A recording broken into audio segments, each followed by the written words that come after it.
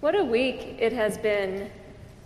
One of the greatest privileges of being a pastor is the invitation to be with people in life's ups and downs. And this past week was a full one. Now, without betraying any confidences, I will say that collectively speaking, we are a tired and stressed out bunch. We are worried about the new COVID surge, schools starting in less than a month, low vaccination rates in Arkansas, exhausted healthcare workers, overcrowded hospitals. We worry, I think, about having to go back into more restrictions and losing the reconnections we have made. They, like church, are a lifeline that we no longer take for granted.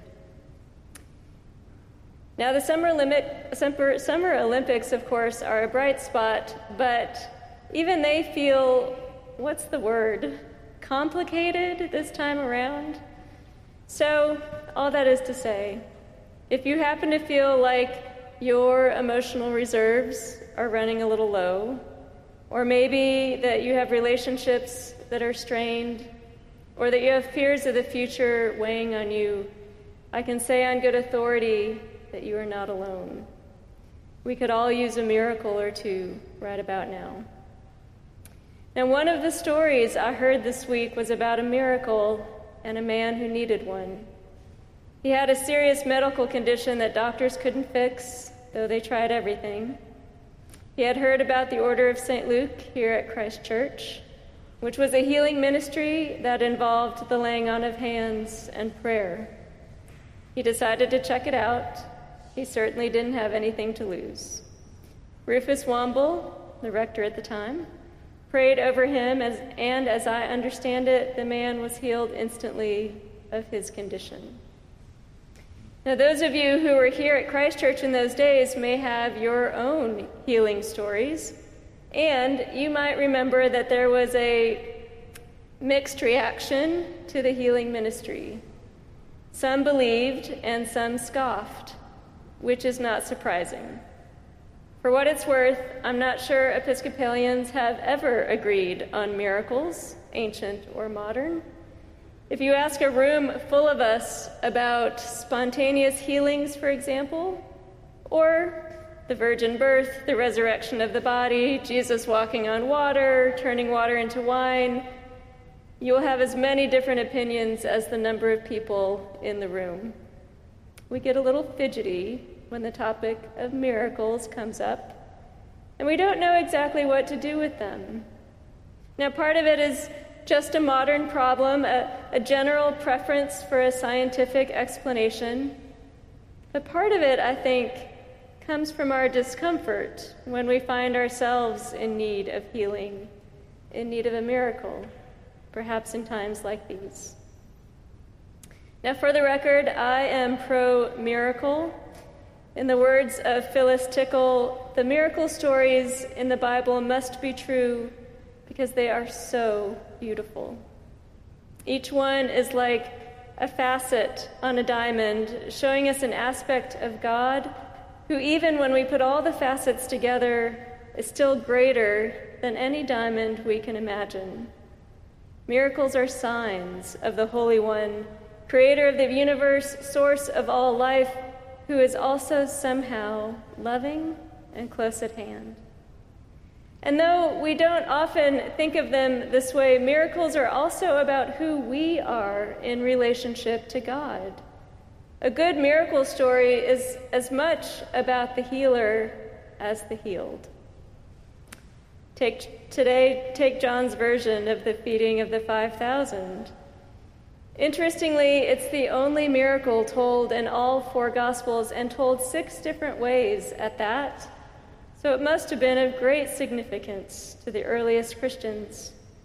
The details of John's version in particular are a joy to explore.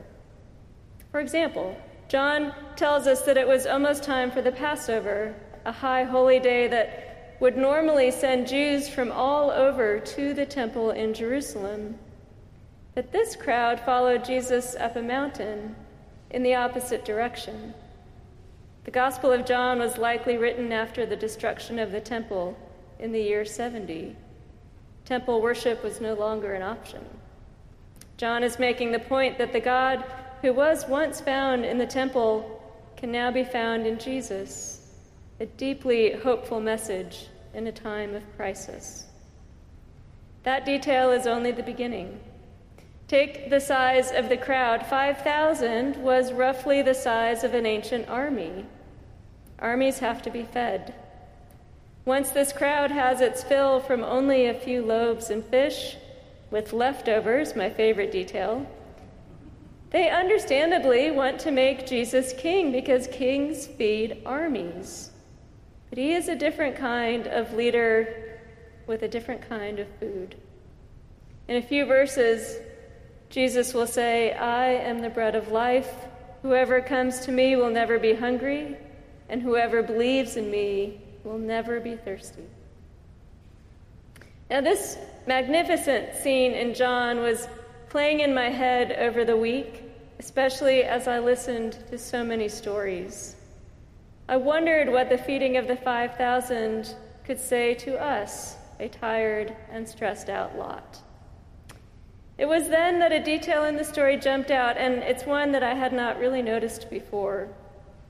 Jesus tells the disciples to have everyone sit down because there's a lot of grass in the area. Since no detail goes to waste in John's gospel, the grass is important. The grass symbolizes a pasture in the wilderness, a place of provision and plenty for sheep. The hungry army of 5,000 thus becomes a flock of sheep well cared for by Jesus, the Good Shepherd. That theme will be developed later in the gospel, but for now we have a glimpse of a loving shepherd who cares for his sheep out of divine abundance. The miracle of the feeding of the 5,000 shows us a facet of who Jesus is, but the miracle is also about who we are. In particular, it's a story about our hunger, our need for divine provision and care. And Jesus meets us there. He is the Good Shepherd who satisfies our hunger and calms our anxiety. He makes us lie down in green pastures, as the psalmist says, when things are difficult in the valley of the shadow of death. The miracle is about literal loaves and fish, which must be true because it is so beautiful. But the miracle is also about finding comfort in God just when we need it. Now, miracles may or may not be your thing. I get it. Whatever you think of them, it's fair to say that all of us could use a green pasture in these difficult days, a place to rest and a place to be fed. Today's gospel can offer that.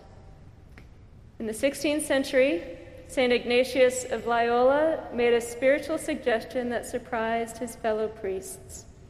He said that we should imagine ourselves inside the story, first century dust and all, and see what we notice.